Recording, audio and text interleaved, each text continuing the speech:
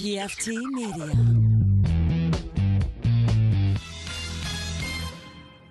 You are now listening to Cinema Crespediso.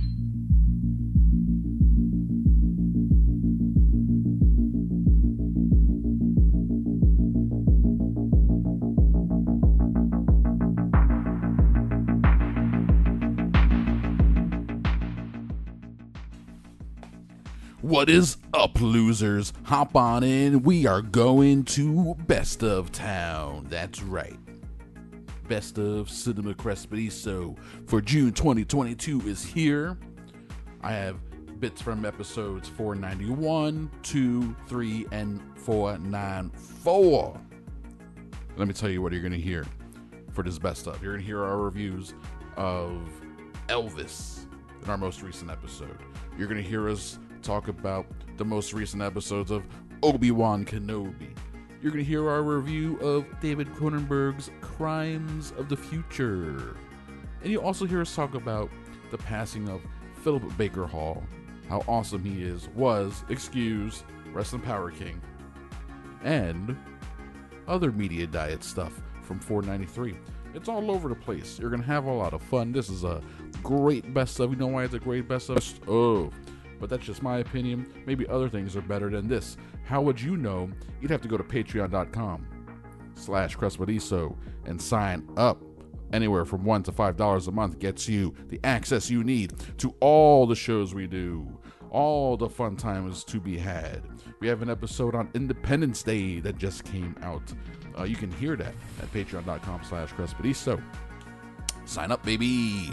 Here you go. We're going to talk David Cronenberg, body horror, Viggo Mortensen. Also, all these reviews are pretty spoiler-free, except for the Elvis one. He dead, y'all. Here we go. Sign up, patreon.com/Crespediso.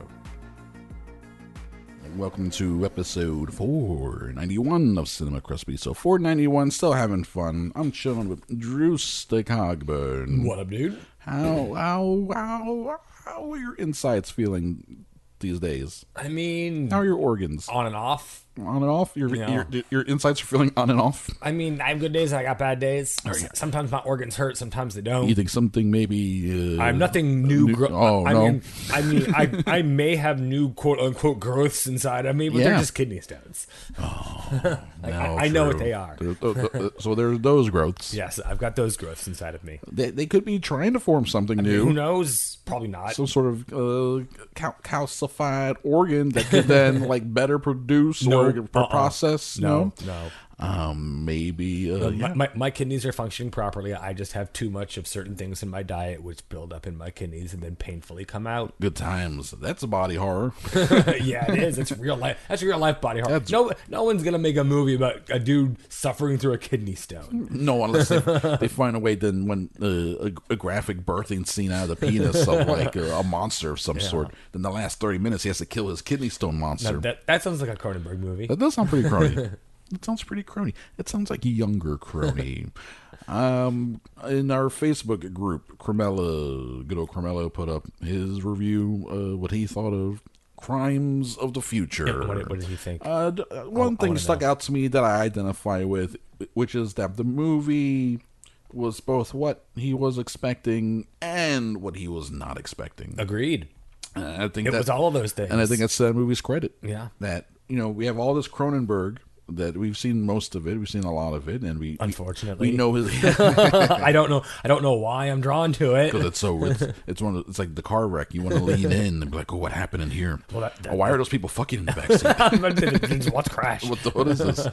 Not available to stream, or you can't even rent it, can't buy it. Of course not. You have to get a physical copy if you want to watch Crash. That's crazy. Of course, that's a bummer.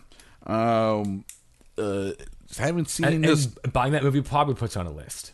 It might. Yeah, that's why they did that, so we can keep track of the real weirdos. If you see movies like Crash, The Fly, Existenz, you're ready for a lot Dead of Ringers. Dead Ringers. You're ready for these aesthetics. You're ready for his weird world building and the way he designs elements and stuff like that. Yeah. his tools of the trade. Yes, and what he's interested in, which is, as I was telling Drew on the way to the movie, penetration. Yeah. He's all about penetration. There's so much penetration in this movie. Not the way you think, but lots of penetration. Lots of penetration, not what you think, but it's there. And so we are ready for that kind of stuff. Yeah. So the body horror. And the body horror stuff. We were ready for it, and we got the what we expected. Too. Yes. I mean, I'll tell you what, we got some great performances. Which is something that I don't necessarily expect from a Cronenberg movie, because he describes himself as a lazy director in terms of actors. He expects his actors to show up and be ready and just have their thing, because he's not going to contribute much. And that gives great actors and actresses a chance to do their own thing. Yes, exactly. So it depends on who he's working with, and having worked with Vigo now 4 times in a row has proved fruitful for both of them. And now working with Leah Seydoux and Kristen Stewart. Kristen Stewart killed it. She's so fantastic. She's doing this just fast clip thing. Where she's like, I'm just very nervous. This weird, half timid, but at the same time, like still kind of aggressive. About, She's like interested in what she wants, but she's kind of scared to ask for it.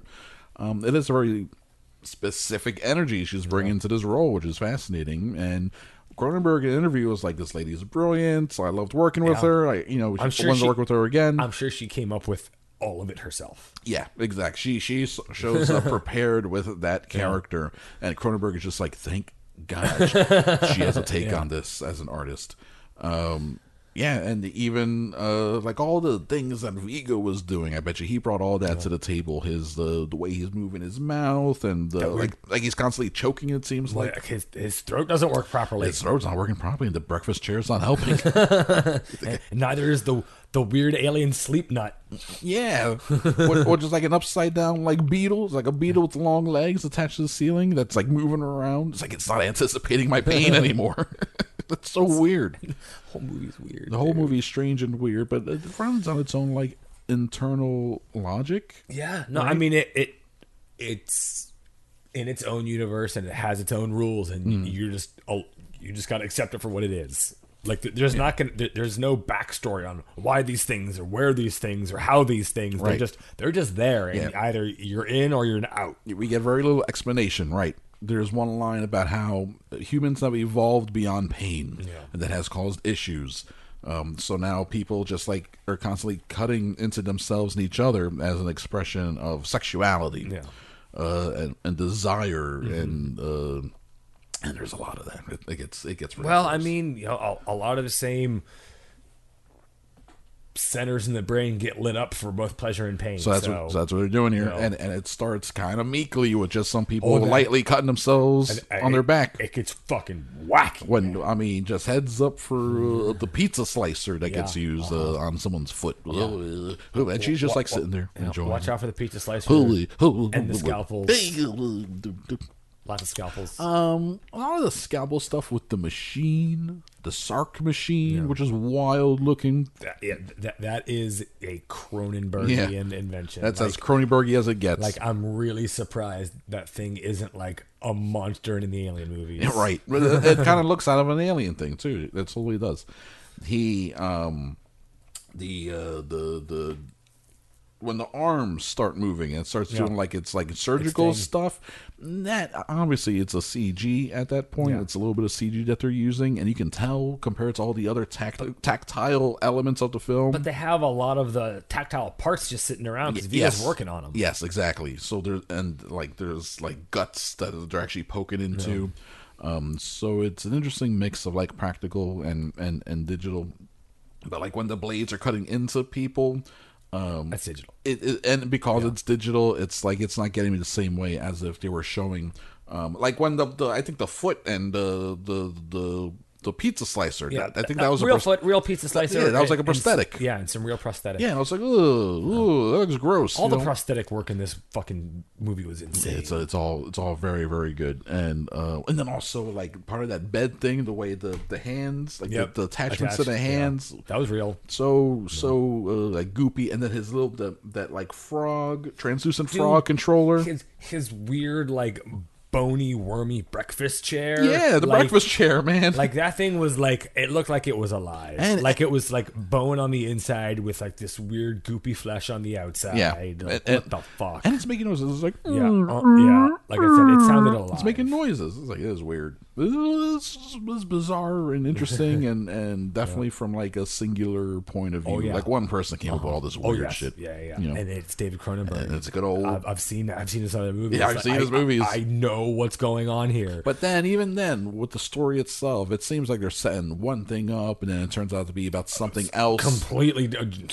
Yeah. I don't want to give it away, so I'm not going to say anything. But Yeah. like maybe in a little while, once we can start to get a little spoilery about it. Yeah, in like a month or whenever it hits streaming, which will probably be pretty soon because it underperformed, obviously. And then I can call it by its alternate title. Yeah.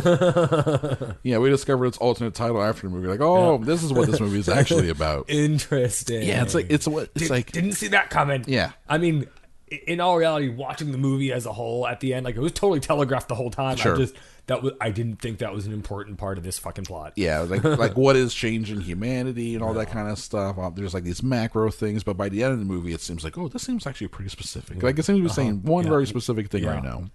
And everything else that I thought was the important stuff, that's all the stuff that's not important. Yeah, it's all in service of like just dressing for what he really wants to say, which is it comes through like in the last 15 minutes, right? Kind of weird. Like it's there, but he doesn't give you all the full answers until the characters get the answers at the end. Anyway, it's wacky, man. I'm glad to get a new David Cronenberg. Definitely. The last one was Maps to the Stars, which was it's minor. I just was like, man, whatever.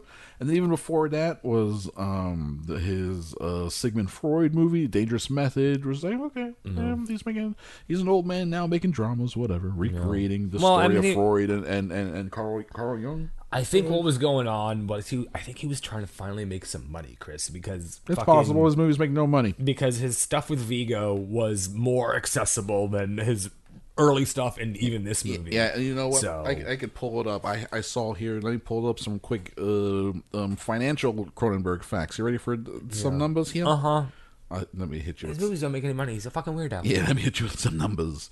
But also you got to take it into account time period as well. Exactly. So first off, Crimes of the Future came out in 770 theaters. So that's almost a wide release. 1.1 million, which is about $1,400 a screen. That sounds about right. Yeah. So it does sound about right. But, like the theater we were in, there's a couple people there besides us. They were definitely more scarred than we were because they weren't moving after the end. No, I was just like, okay, the movie's over. Cool, I'm okay with that. Like, okay, I get it. Yeah. Oh, okay, it didn't go as far as I thought it would. And we got up and then people were just sitting there too. Like, no, exactly. What did we just see? What does that ending mean? Here's Cronenberg's top 5 in box office. I'm assuming this is North America. Yeah. Is number 5 is Scanners with 14 million. Okay. That's a long ass time ago. Yeah. So that's an old 14 million. Yeah. Eastern Promises, much more recent at number 4, 17 million. Not much. The Dead Zone, Christopher Walken, early 80s, 20 million. Number 2, Vigo's Back, History of Violence, 31 million. And then number 1, of course, Brundlefly himself. The Fly, $40 million total. Well, yeah, because the Fly turned into a sci-fi classic. It did. That is a full-on classic. And The Eastern Promises is his most accessible movie he's ever made. Yes. History of Violence, I would think. Yes and no. Toss-up maybe between the two. They're both anchored by amazing Vigo performances, that's for sure. But one of them's got a butt-naked Vigo fight with a knife. Yeah. Well, no, he's fighting against guys with knives. Oh, you're right. That's even scarier. Yep. And they're just like in leather boots and jackets and stuff. Like they're fully clothed. And he's just ball flopping around. And it's like wet tile everywhere. Oh, it's like it's hard surfaces. Man, like if he was naked fighting in like a ball pit or a bounce house, or a it'd be volcano. little different. Or a volcano. Nah, that's going the other direction. On a scale of ball pit to volcano, where would you put the Eastern Promises knife fight? Oh, I put it somewhere around tile bathroom. Okay. Oh, wow. Okay. That's pretty intense. Yeah. It's intense. Crimes of the Future. Thumbs up, thumbs down? Oh, thumbs up. Thumbs up. Yeah. I enjoyed it. It's fucking Cronenberg, man. And for some reason, and for some reason, it makes my brain do stuff. It's enjoyable to watch. It's weird. A couple quick notes. I like how the movie does take like a kind of a genre twist about 40 minutes in. I don't want to say what it is, but when It's like, I guess that when he gets to the crimes part of the of the title of the movie, I was like, oh yeah, crimes. I guess that's what we're doing here. That's a thing. Yeah, that's a thing. And then I like how every location is decrepit. No matter where they go, every room, every space looks like shit. Yeah, the future is not a good place. The Chris. future is bad. Everything's peeling. It's all awful looking. Very funny. Like the National Organ Registry. Yeah. Like, it looks so sad and pathetic. That's the whole world. That's the future. Yeah, That's fascinating. I love it.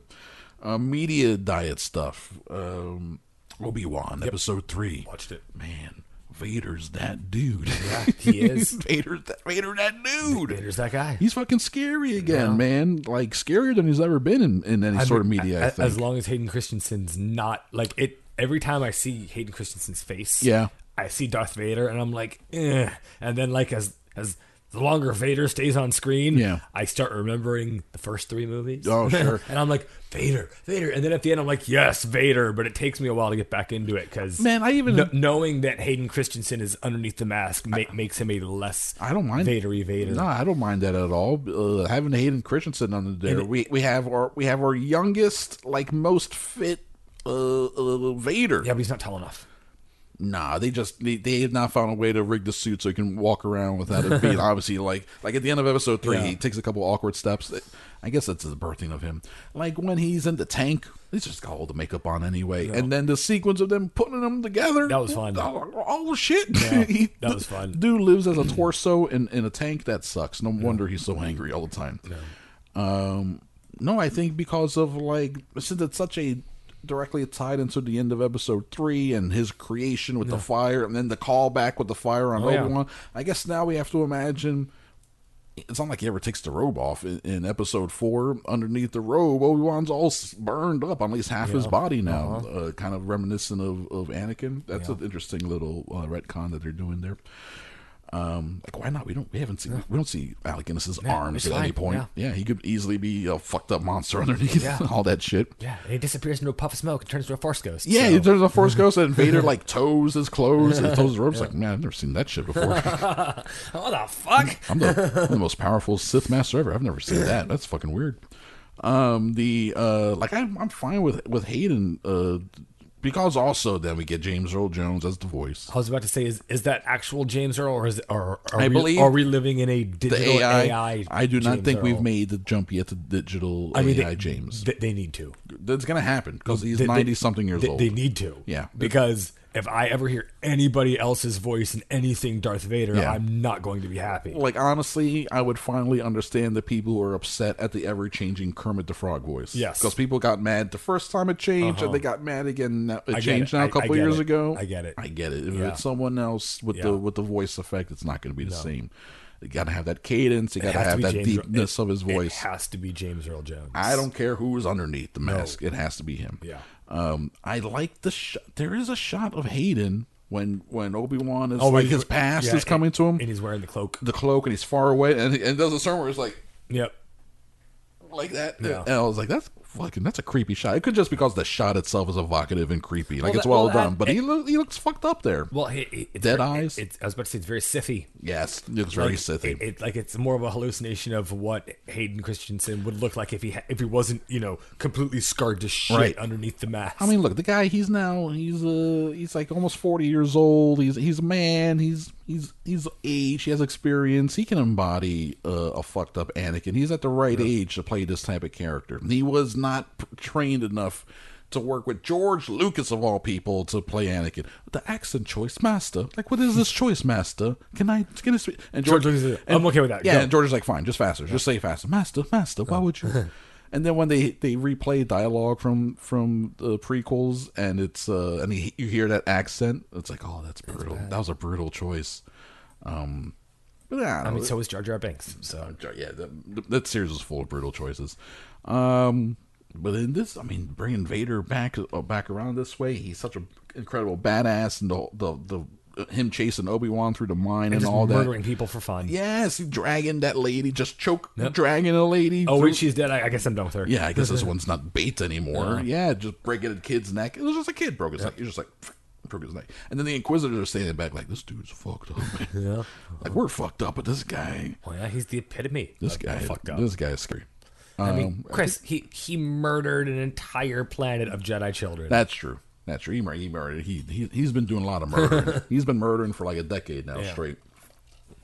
And it's not enough because he's looking for his ultimate prize, Obi-Wan. Time has made you weak, Obi-Wan. Yes, his Obi-Wan is slower. I mean, we got a Vader who's been like doing this On for a the decade. warpath for 10 years. Yes, and then Obi-Wan had to dig up his lightsaber out of the desert, and he was not ready. His reticence to turn on his lightsaber is very palpable. No. Well, I mean, then when he finally does turn on it, he's like just flailing for his life. He regrets doing this to Anakin. Yes. B, thought Anakin was dead. Yes. Now to find out, not only is Anakin alive, but he's gone Sith. He's a monster. And he's more powerful than ever. Yeah. He's like, I'm fucked. This is all my fault. I fucked up. Yeah. So obviously we're building up to a Liam Neeson reveal where he's like, man, I want fucking Taken to come back so bad. He's gonna be like, listen to me, Obi-Wan. You're going to be taken. I want Qui-Gon to show up with fucking tiny bottles on his knuckles. There are wolves coming and they're going to be taken, but it's fine. Because I'm here. Because I'm here now. But first, let me tell you a joke. I finally found a sense of humor in the afterlife. You know what he's going to do? He's going to show up as a blue Force ghost. He's going to find a log to sit on. Because that's what you do when you're a Force ghost. You sit down because you're tired. Yep. Or you laugh with other Force ghosts. Yeah, they're too old to save the girl.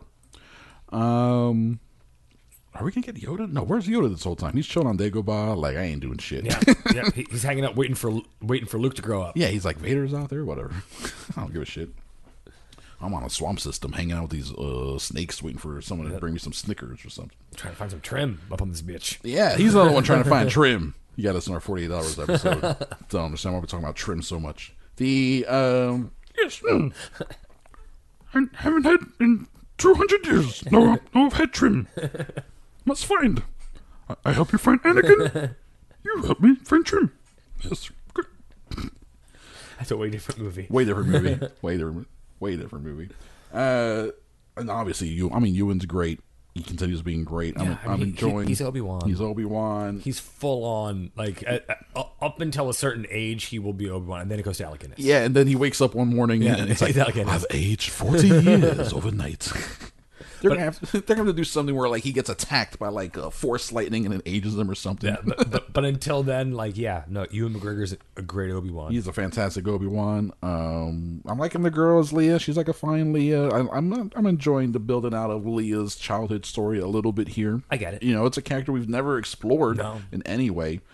And there's this whole thing too about people are trying to figure out how this sort of breaks canon with episode 4, because so we have this whole, now it's Leia and Luke, Leia and Obi-Wan doing this whole adventure together. Episode 4 starts with him getting that message out of R2, and it's like Leia saying, Obi-Wan Kenobi, you fought with my father in the Clone Wars, now I'm calling on you to help me, you know. And then when he looks at the message, he doesn't like betray any recognition of Leia. He doesn't betray not knowing her, but he doesn't really say like he does know her. But then later in the movie, when they save Leia on the Death Star, Luke shows up. He's like, Ben Kenobi's on the ship, and he says Ben Kenobi, and she goes, Ben Kenobi's here. Like she knows Ben Kenobi. Now she knows Ben Kenobi, and she is calling him Ben throughout the show. I don't think she would she even know him as Obi-Wan? Because Bail. But no, how does she know that he's Ben? That's how she knows he's Ben, right? Because they met when they were younger. Because Bail, her father, Bail Organa, would never have called him Ben Kenobi. He's Obi-Wan to him the whole time, right? Not just Obi-Wan, General Obi-Wan Kenobi. So what I think it really happened in that original movie is maybe just a little bit of somewhat sloppy writing. A movie that got found in the edit anyway. No. They didn't think they were going to be making these movies for 50 fucking years, right? So there's a little bit of sloppy writing there. They weren't even sure they were going to make another one. Exactly. They were like, can we even make Star Wars 2, The Further Adventures of Luke Starkiller? Like, are you sure we should change that title? I think we should change that title. And I think it's just modern writers now taking advantage of these like holes in the plot, that weren't meant to be filled in anyway, and like, let's fill it in. She knows Ben Kenobi, so let's find out how she knows Ben Kenobi. Anyway, I also think people who like really try to like nail down the lore Whatever, like that, it doesn't matter. You got to take It's all made up bullshit anyway. exactly. It's made up. You got to take the comic book reader approach, where a new writer comes in and they kind of come up with their own thing a Exactly. bit. They take what they like to discard the rest. It's like the Tolkienites. Yes, guys, relax. Chill, bro. He was just a dude who went to war. He was like, "This is fucked up. Let me write about it." I'm gonna write a book about it. Everyone was like, "Yeah, shit's fucked up." I'm He was also like, a little racist, so I'm yeah. gonna write about orcs. Orcs are bad, guys. Shh, no, don't worry about that. Don't. Stephen Colbert, no. the elves are fine and the dwarves are fine as long as they're white. They're white. They're very white. Oh, they're so white. Those elves are so white. Ain't no black elves. Where are the black elves at? We can't have a black elf. Why not? Why not? That's what I want to know.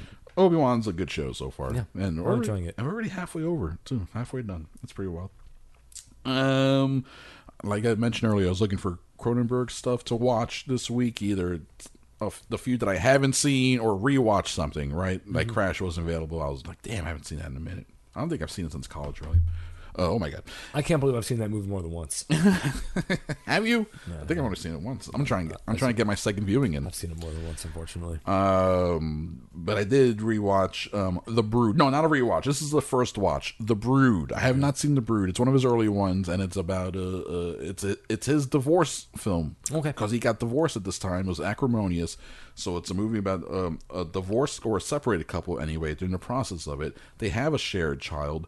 But she is in some sort of like hospital where they're doing it's for therapy, but now they're introducing a new physiotherapy, and it's psychoplasmics. And, Cool. And so this doctor is like changing these people, their bodies in a way, and the lady, she becomes like the prized disciple sort of, because she ends up with these, like, you don't see it till the very end. 40-year-old spoiler for the end of this movie. At the end, it's revealed that she has like an external sac, like a natal sac, and then she has she rips it open with her hands and pulls out the goopy baby and starts like licking all the shit off it, while their horrified ex-husband watches her crazy. He knew she was crazy the whole time, sort of wife, and then these babies that she births are the brood, and then they go out there, they're all deformed and fucked up, and go around killing whoever she's mad at. So if she's mad at someone psychically, then they just go out there and kill them. So throughout the movie, people are just being killed by these little like gymnast babies with fucked up faces, and then later they kill one, or one of them dies. So there's a whole autopsy scene where they're looking at this like deformed innards and talking about how fucked up it is. It's kind of reminiscent of the Crimes of the Future stuff in there, you know. It's good. It's goopy. It's good. It's Kramer versus Kramer, but with gore.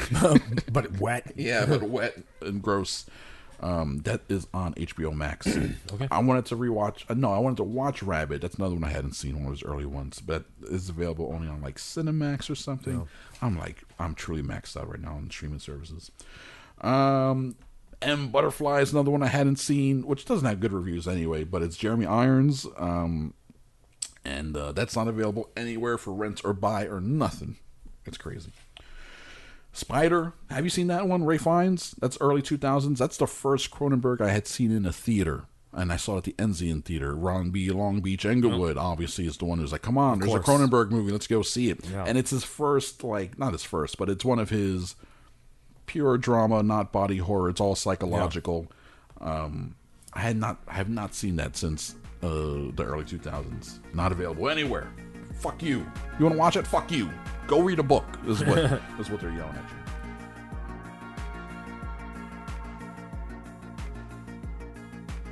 Ladies and gentlemen, we're doing a whole new episode of Cinematic Recipe. So that's usually Ivanger. Chris Crespo. We are chilling in the midway. We got games. We got fun. We got prizes. Step right up. You want to play the 3-ring toss? You want to play the bucket balls? Do you like the game where you throw the little ring on the sea of like bottles, and it's just like clinking around? You're hoping it lands on one of them. Never lands. What's up with those games? They're all rigged.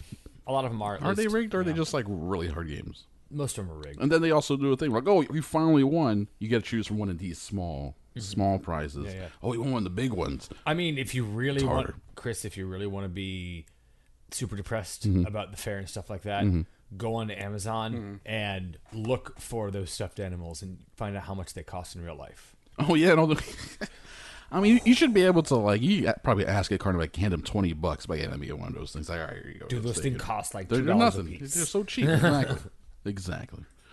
It's all about the experience, Drew. I want to stand in some sawdust and have some sweaty guy yell at me Some and tell sweaty, me undereducated man to be like, "Don't you want to impress your lady?" who may or may not be having butt sex with the local prostitute because that's her special hole. Well, she saves it for the. You mean the not the local prostitute, the prostitute with the carnival? I'm not sure if they're with the carnivals anymore. At this point. That's old timey. Well, that's old. That is old timey.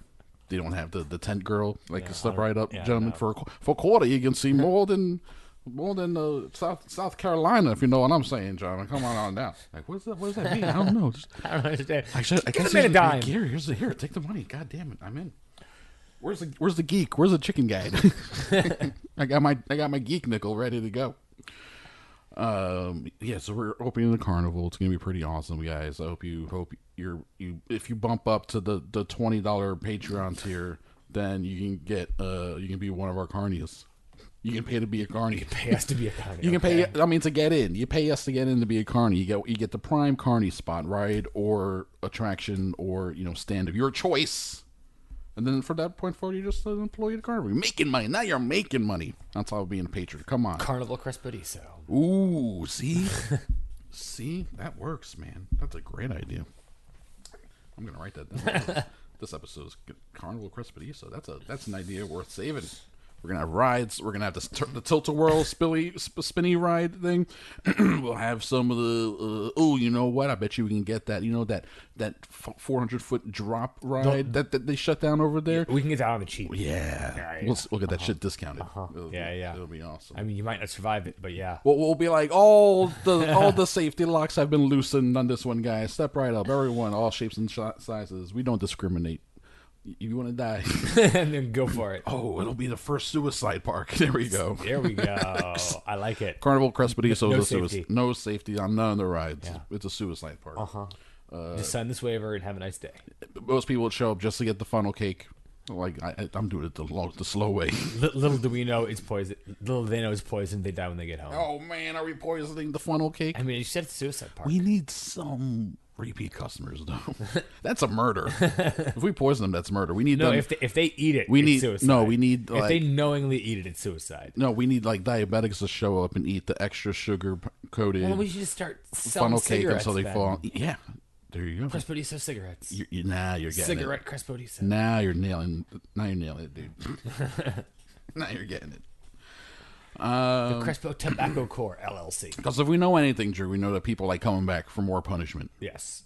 They like pain. Which is why Jurassic Park 6, Jurassic World 3, whatever you want to call it, look it up. How much money did this goddamn movie make this weekend? Look, can you pull up a top 5 box office for me? I want to see how much Top Gun made, and I want to see how this is 140, 150 opening weekend. Jurassic World Dominion came out this weekend, and the people turned out for it. Because of dinosaurs. Because dinosaurs. And because we all like Jurassic Park. And we want the movie to be good, even though it's not. 143 million. 143? Top Gun made another 50. Another 50, so it went from 80 million to 50 million? Yeah. That's incredible. 393 total. Wow. Good for Top Gun. Jurassic World Dominion is sort of an anti-Top Gun Maverick.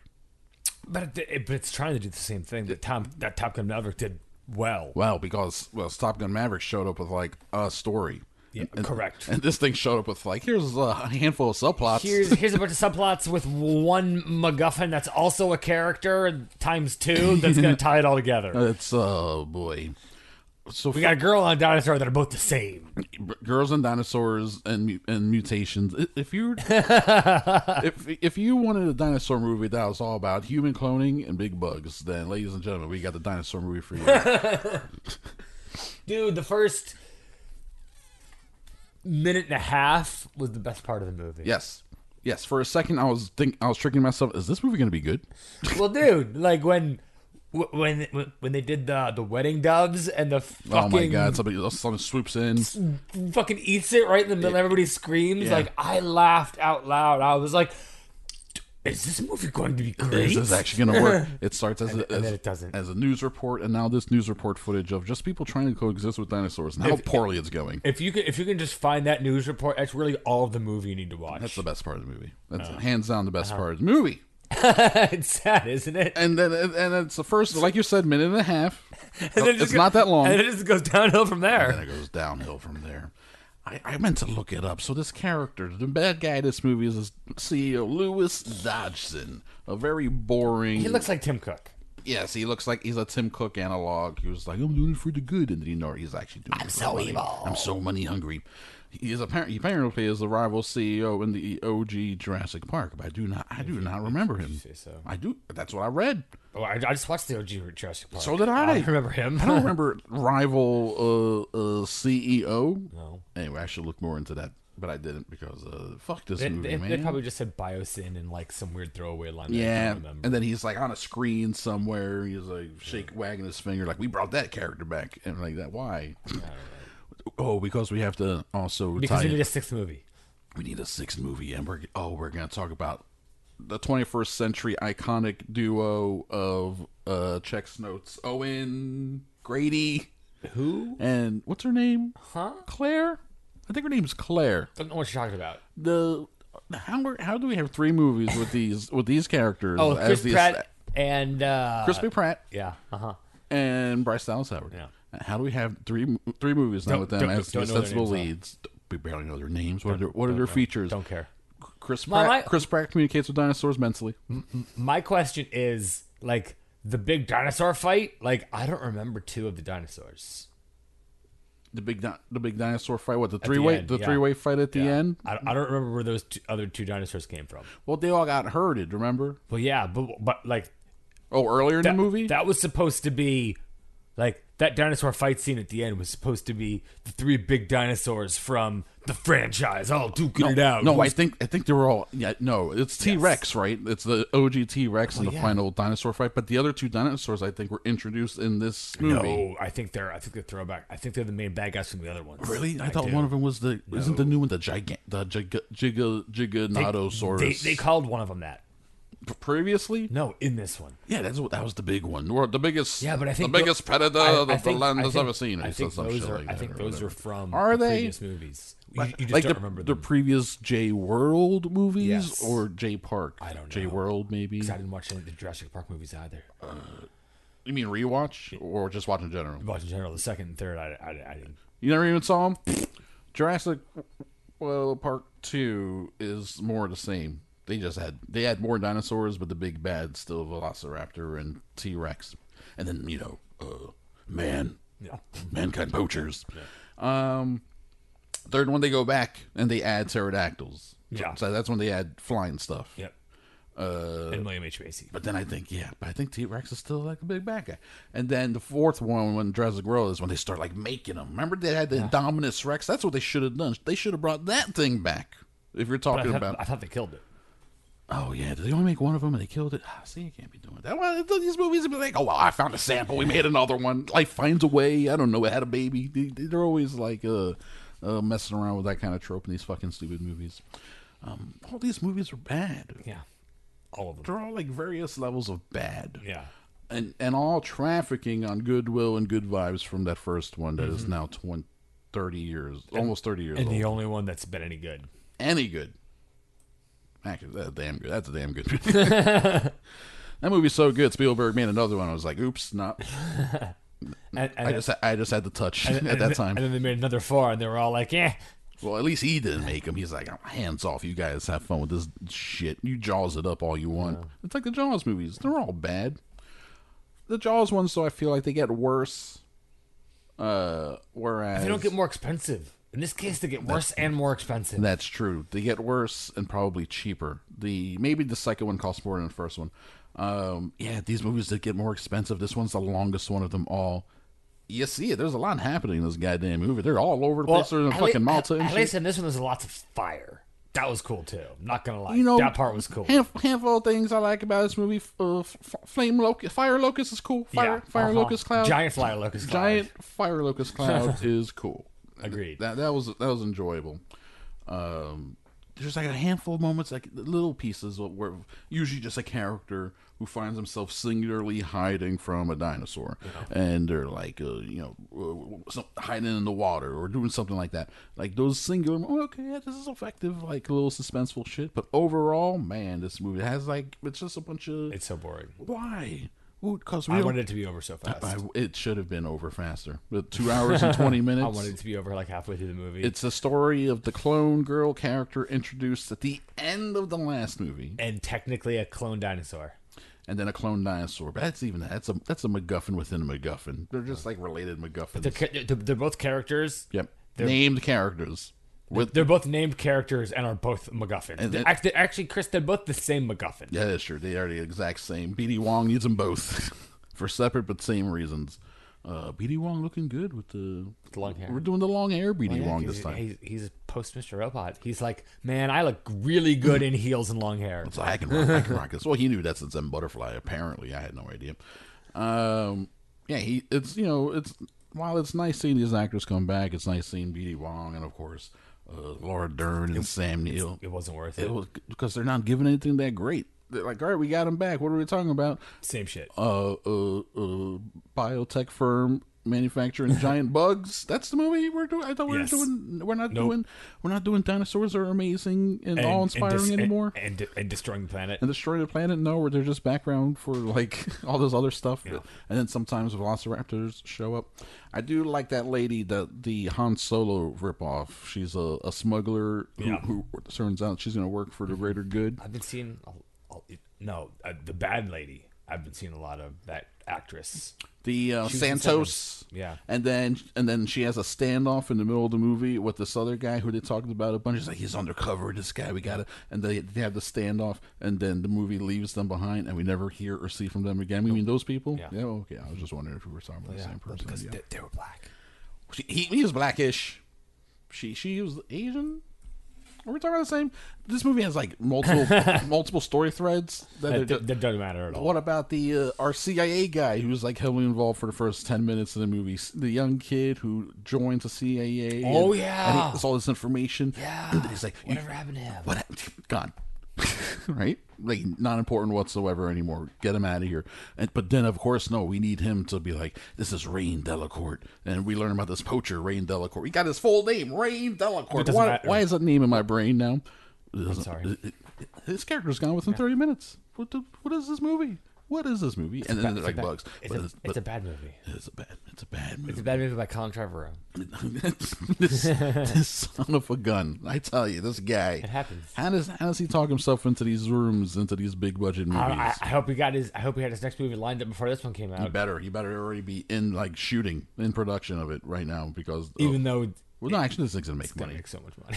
This thing's gonna make money. He's gonna make something else. This son of.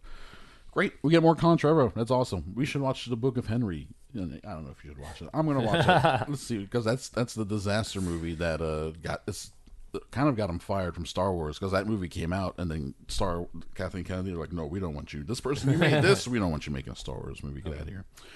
And although his screenplay for Episode 9 is it's out there, people have read it, and it's okay. By all intents and purposes, for all intents and purposes, by all accounts, I'm mixing up my idioms. It's okay. Okay. Definitely better than whatever Rise of Skywalker turned out to be. That thing where they're like, while they're shooting the movie, they're like, well, is she a Palpatine? Is she Skywalker? Are there weird clones everywhere? Yeah. Oh my god. What's going on here? The clones. What's up with these movies and the clones? I don't want to see movies about clones. That's so boring. This is boring. This movie. Colin Trevorrow was I'm making a Jurassic Park movie. It's no worse than them explaining the Force in the first three. Oh, midichlorians? Yeah, that's stupid. I don't need to know about midichlorians. And then you have algae living inside of you. Yeah, exactly. That give you power. And then Rian Johnson's like, no, we're gonna bring it back to like anyone can have it. Anyone can be a Force kid, whatever room. And then J.J. Abrams like, no, change that. Change it back. It's bad. So the Colin Trevorrow was like, I'm gonna make another Jurassic World movie. People want to see a movie about dinosaurs, so let's make a movie about the bugs and the biotech and a clone girl and a little bit of dinosaur. And then some dinosaurs, and then some dinosaurs. But whatever with them. I did enjoy the animatronic stuff. Yeah. No, it was nice seeing animatronic dinosaurs again. Decent amount of animatronic puppetry work going on, like visibly practical stuff there. Everyone everyone is kind of making fun of the. I don't know if in the moment I thought it was cute, but I don't know. Everyone's making fun of the Jason Bourne moment where Oh, dude, the Jason Bournosaurus. yeah, Jason Bournosaurus. What's his name? Owen Grady. He's in a chase scene. He's being chased by a raptor through the streets of Malta. It's very Bourne-y. No, dude, the entire sequence is straight out of a Bourne movie. Yep. It's really weird. Yep. And then what's his name? He like drives his bike through a window, like from balcony to balcony or some shit, and then the dinosaur, is it him or her? Anyway, it doesn't matter. Dinosaur jumps. It does the Jason Bourne. Does a Jason Bourne and then the camera's like right behind it. Yeah. And I'm like, is this on purpose? Are they doing this? I think maybe they're like, come on, it'll be funny. Let's do it. it's not funny. Let's It's just stupid. drop a dinosaur in a Jason Bourne movie for a second and see what happens. It's like, man, all right, maybe if this was the whole movie, what if they set out like, all right, dinosaurs are around, let's approach it like a Jason Bourne movie. I mean, I guess they do have laser raptors in this movie. But it's not the laser raptors I want. They're raptors that are cued by lasers as opposed to having lasers or shooting lasers. No. I guess it's the next logical step. There was a Spielberg commissioned Jurassic Park sequel, Jurassic Park 4, I guess it would have been. This is early 2000s, where the screenplay got out and word was the dinosaurs have been militarized, and the movie would have started with like a commando raid, but with dinosaurs with like guns and like weapons strapped to them. Wasn't there a cartoon like that in like the 90s or something? Probably. I think I want to say there was. I want to see that movie. Yeah, probably. But that's what it would have been. I want to see a Spielberg war movie with dinosaurs. Yes. With fully weaponized dinosaurs. Now having got, at the time people were like, this is a terrible idea, but now having gotten the movies that we get, I think it's a better idea. We went down the wrong path. Yeah, agreed. As a nature, as a people, as a culture, we went down the wrong dinosaur path. I agree. That's a bummer. I think maybe a lot of our world's problems maybe stem from that. From not choosing militarized dinosaurs. Yeah, from there forward, just a lot of it's a butterfly effect of a bad world. Gotcha. Where we end up now with Jurassic World Dominion, which is fine. It's the end of this, whatever this is, this trilogy, the Jurassic World trilogy. That's what Universal's saying. Okay, good. This is it. So they could put Jurassic Park on the shelf for 20 years and come back later. Well, in 20 years, they got a theme park, they got merchandising, they got to juice the machine, baby. They got to figure something out. They'll find a way. You know what they'll probably do? Jurassic Park Jr., the cartoon show on Netflix. Jurassic Park Jr. Yes. You can produce that quick. Get the kids in. And it's animated. All right, it's animated, yes. You can produce that quick while you develop your Jurassic Park Disney Plus series. Okay. That's I bet you that's where to go next. Finding great success with Star Wars and Marvel there. But they're not going to pump the same kind of money to Jurassic Park, the show. I don't know. They can for Star Wars because it fucking sells. You find a good artist to get in there, get in some puppets, get in some volume work. I don't know. I could see them making a 6-episode. $60 million for a 6-episode run, $10 million an episode, which is like kind of the average, I think, now for prestige, quote, prestige TV. No. Probably what they're spending on these Star Wars movies. I think if they give them a similar budget, I don't know, Star Wars stuff looks good. But Star Wars stuff also sells. People want it. Yes, well, $140 million. The problem is it's probably going to have not that great word of mouth. So unlike, that Top Gun Maverick, oh man, what if like 3 weeks from now Top Gun is higher in the box office chart? Well, it's not number one, but higher than it will be. I hope so. Than Jurassic. It should be. It's a better movie. It's so much good. So much good. It's so much gooder. Jurassic World Dominion, bad review from us.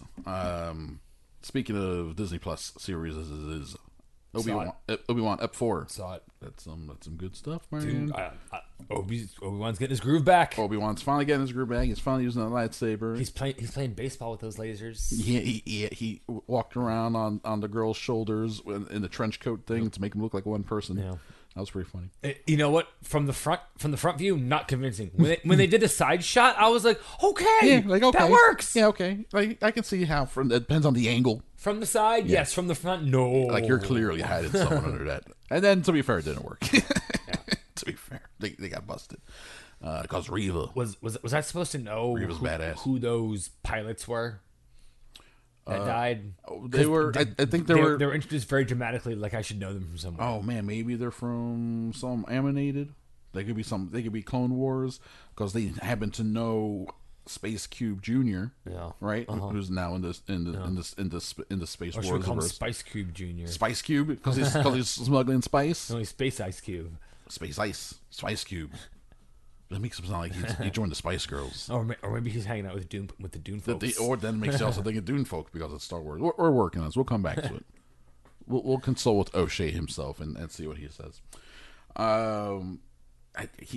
They knew him. Yeah, I don't know. It was like, oh shit, it's like Elliot. Yeah. And They were like, Wade's dead. And I'm like, should I know who Wade is? well, he's the dead one. Well, yeah, So but that's all I know. but why did they name him? They don't name him if they die unless they're important. Because he's important to that person. If you say so.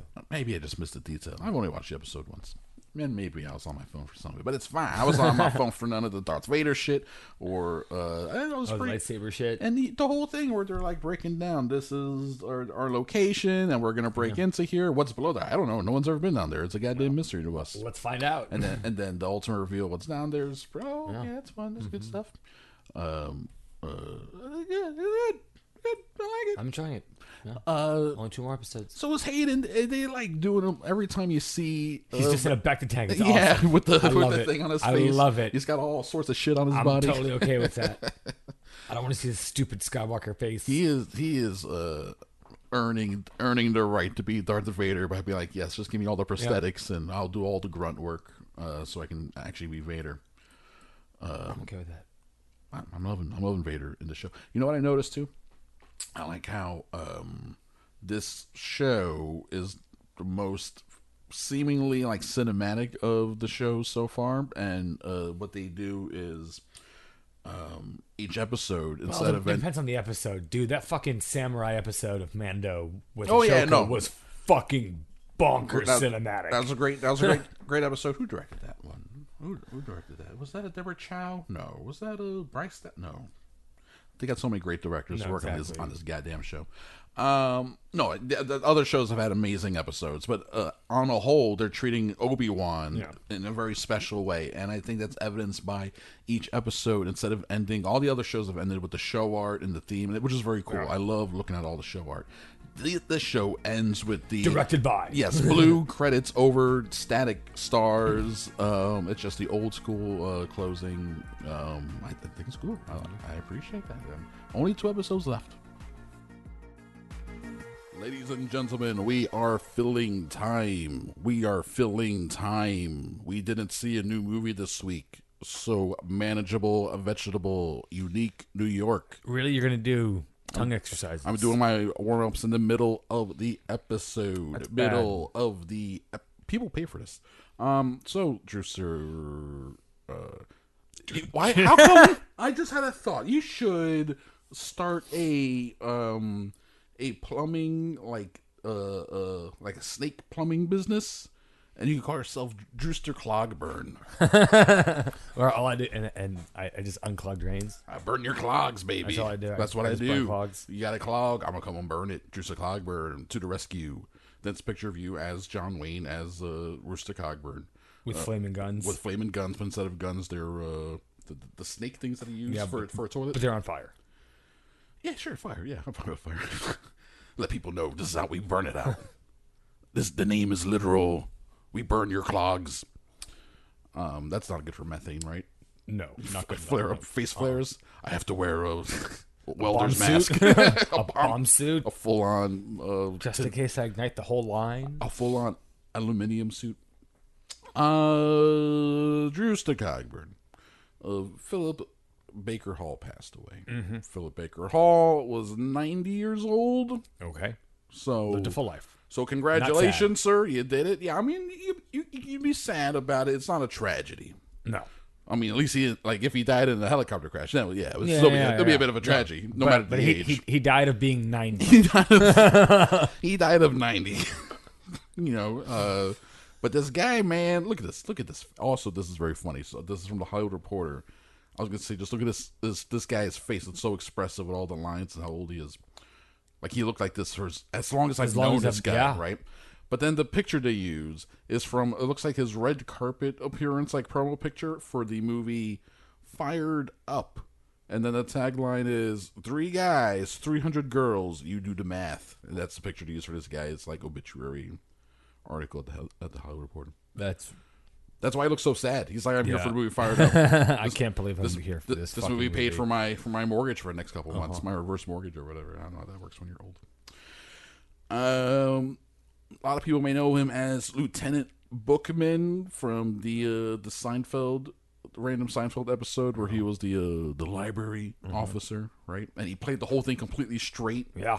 And he kept doing like, listen here, pal. You think the library's about this guy? Yeah, he's like old school fucking 50s detective. Yes. About books. About the library. And then Jerry Seinfeld, who was not an actor, doing his damnedest to not just full out laugh at how good this guy is. He's smiling the whole scene. Like, he can't be like, this is... But it works for the character because he's like, this is ridiculous. This whole thing's absurd. Paul Thomas Anderson loved him. He's in Boogie Nights. He's in Magnolia. His first movie is Hard 8. Great movie. Great movie. It's the original title of that movie is Sidney, and he's the main character. He plays Sidney. Although he's the main character, but it's like John C. Reilly's movie type of thing. You know what I mean? Man, the scenes that Philip Baker Hall has with Samuel L. Jackson when they're in the car. He's like, I know what you did. I have all the evidence on you, and I'm going to blackmail you right now. Oh, it's so good. So good. Philip Baker Hall did this movie. First, he did a play. What was it called? The name has to be on here.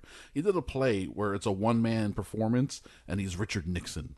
Okay. Like listening back to tapes, I think, and just like journaling and jotting things down, being insane Nixon. He did the play. It was a hit, and they turned it into a movie. And it's just like Locke style. Philip Baker Hall in an office for an hour and a half being Nixon. Man, what's that? The Secret Honor. Secret Honor is what it's called. 1984 is the film version. He was in Michael Mann's The Insider, right? I haven't seen that movie in a minute. Is it time to rewatch The Insider? God damn it, Tristan Cockburn, I don't have time for this shit. You gotta watch new stuff. I gotta watch new stuff, but fuck, it's been a minute since I've seen The Insider. That's Michael Mann, baby. Oh, and this is funny. This Hollywood Reporter article points out that within a span of a couple years, he was in 2 movies about the Zodiac Killer. The Zodiac in 2005, and then David Fincher's Zodiac in 2007, where he was the disgraced handwriting sample guy. Yep. You're right, he was. Yeah. Yeah, man, he's great, man. So reliable, this guy. He was always good, no matter what. Even if the movie was bad or the show was bad. You know, he's just... killing it. Man, he's just good. Here's a Roger Ebert quote. Philip Baker Hall has been in the movie since 1975 and has been on a lot of TV shows, even Seinfeld. He's familiar in a way. He looks middle-aged and a little sad and grown up. Many Americans linger in adolescence, but Hall is the kind of man who puts on a tie before he leaves the house. What's that in reference to? Oh, that's for his Hard 8 review that Roger Ebert wrote. Anyway, the rest of this episode obviously going to be dedicated to the memory of Philip Baker Hall, PHB. Wait, no, that's not right. PBH. Oh, boy, letters are hard, guys. Letters are hard. Talking is difficult. All this stuff. My mouth is dry for some reason. Brain hurts. Oh, that's just life. That's just life. So you see that, yeah, well, you sent me a thing, right? Ryan Gosling's Ken picture. Yeah, and then flipped around. It's got a fucking pink scorpion on the back. Yeah, someone had a pink scorpion to his vest. What kind of fucking movie is this gonna be? God, that sounds like a good movie. That's a Barbie movie I want to watch. Yeah, I want to watch Nicholas Winding Refn's Barbie. Yeah, sorry, Greta Gerwig. I want to see Refn's version. Refn's fucked up exploitation version. God damn it, we already saw Neon Demon. That's that's movie. Fair. Yeah. That's his Barbie movie. Yeah, his Barbie movie is at the end. He's like, maybe the vampires. Also, I mean, they definitely eat people. They definitely eat people. They definitely. Yeah, like what the fuck? That's a weird ass movie. That's a funny picture of him. He looks insane. Mm-hmm. But that movie is going to be insane. He looks great for being 41 years old. Oh yeah, for sure. Yeah, for being our age. I mean, we could look like that if we had his resources and the drive and desire. Yeah, and the time. If that was our career. If that was my job, yes, I could look that way, Chris. Yes. But I don't. That's not what I get paid for. If it was my job, I could like Chris Pratt it out. And man, he did an interview. He's very open about this stuff. He did an interview recently. I don't even like the guy. where he talked about how what was it? Oh, it was he was talking to Paul Scheer. That's why I was like sticking around. I think it popped up on TikTok, and they asked him about his diet. What can he eat? Oh no, it's a Doughboys podcast because it's about food. So he's talking to these fucking fat idiots because it was in this guy Mike Mitchell's in the Tomorrow War movie. So it's like, hey, can you do my podcast? So they gave him like 40 minutes, and they asked him about what he's eating in his diet. He's like, man, I haven't had a delicious meal in like 8 years. It sucks. I don't like food. I have a bad relationship with food now, and it's a bummer. And he doesn't even like. I guess he looks when he takes his shirt off, he looks fit. But sometimes he'd even joke about it in the second one, doughy. You look a little doughy there, buddy. You know, it's hard for some people to have that body. Some people's bodies just don't want to do that. To have that somewhat unattainable. I mean, people are attaining it. It's happening. I see him on TikTok and Instagram and shit. I see it all over the place. I'm seeing these hot ass fitfluencers. You know, I'm like, shit. I guess maybe I should be looking like that. No, you shouldn't. It's fine. Yeah, no, I'm gonna eat this ice cream. It's not even ice cream. It's frozen dairy dessert. That's how sad I'm getting. It's half corn syrup. Here's the thing, Chris. We probably have about the same diets. We probably do, actually. And that's what you get. Genetics, man. This is what I get. You know what? But if it was like nuclear winter, I might have a better chance to survive in the cold. Oh well, yeah. No, I mean you would survive. I mean, if we were the same like skill set and everything, you would actually survive longer because you could go longer without food. Just like on the Alone show. I would. Yeah, if we both did Alone, just by if we ran out of food at the same time. Yeah, I would tap out way earlier. Just because like your body literally. Yeah, like I need. I got nothing. I got fat. I got no fat to stores. I have so much fat to burn. You need some fat? Let me give you some fat. I have no fat stores. I'd be so happy to give you this fat. You can have my body will reject it. Yeah, well, it'll be gross. It'll be a gross, horrible, like Cronenbergian type of. Ooh, maybe we should make a movie about people trying amateur fat transfers. That's horrible. I make this one for the AMSMR. What's the word of the letters? I think it's ASMR. Thank you very much. I think. Thank you. I'll take it. That works for me. Why am I still scrolling through the same Philip Baker Hall article? We were talking about Ken and shit. Oh man, we saw new trailers in front of JW Dominion. We saw. Have you seen that one already? The new, because I don't watch them if they're online. The new Thor: Love and Thunder. The fuller one, the one with that shows Gore, the God Butcher. Okay, yeah. Right? Do you remember that? Seen that in front of Jurassic World? Was that your first time seeing it? That was my first time seeing it. But I've seen pictures of Gore like all over the place. I've seen a couple pictures, but this is my first time seeing him in his world, and he's in like a black and white world, which is stands out in a fun way against all the other stuff. Well, and especially with his eyes being orange too, like that, and that being the real like only color. Yeah, that's weird looking, man. I like it. That's very strange. I'm looking forward to anything to do with Gore and Christian Bale. Yeah. That's the thing I'm most looking forward to now. I mean, speaking of Marvel, I don't know. I think somebody posted it in our Facebook group, the Tuco with the Infinity Stones.